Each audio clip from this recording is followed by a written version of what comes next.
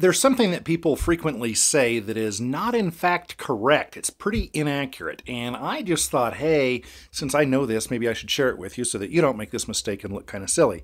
So the word is robbery.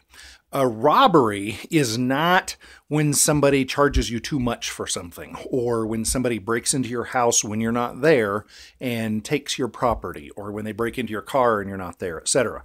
Robbery is theft, but with the added element of using force or fear, immediate force or fear. So if I say to you, I'm going to come to your house next week and I'm going to kill everybody in your house unless you leave $100 on your front porch. At that moment, that isn't robbery. That's extortion. If I come over to your house and I'm pointing a knife right at your throat and I say, give me $500 or I'll kill everybody in the house, now it's robbery.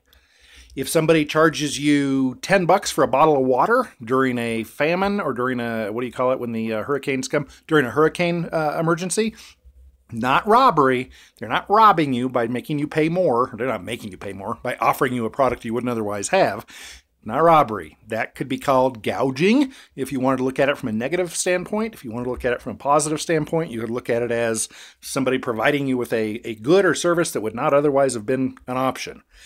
So please don't use robbery incorrectly. Words kind of matter, and that word has a pretty good solid definition, so please use it properly.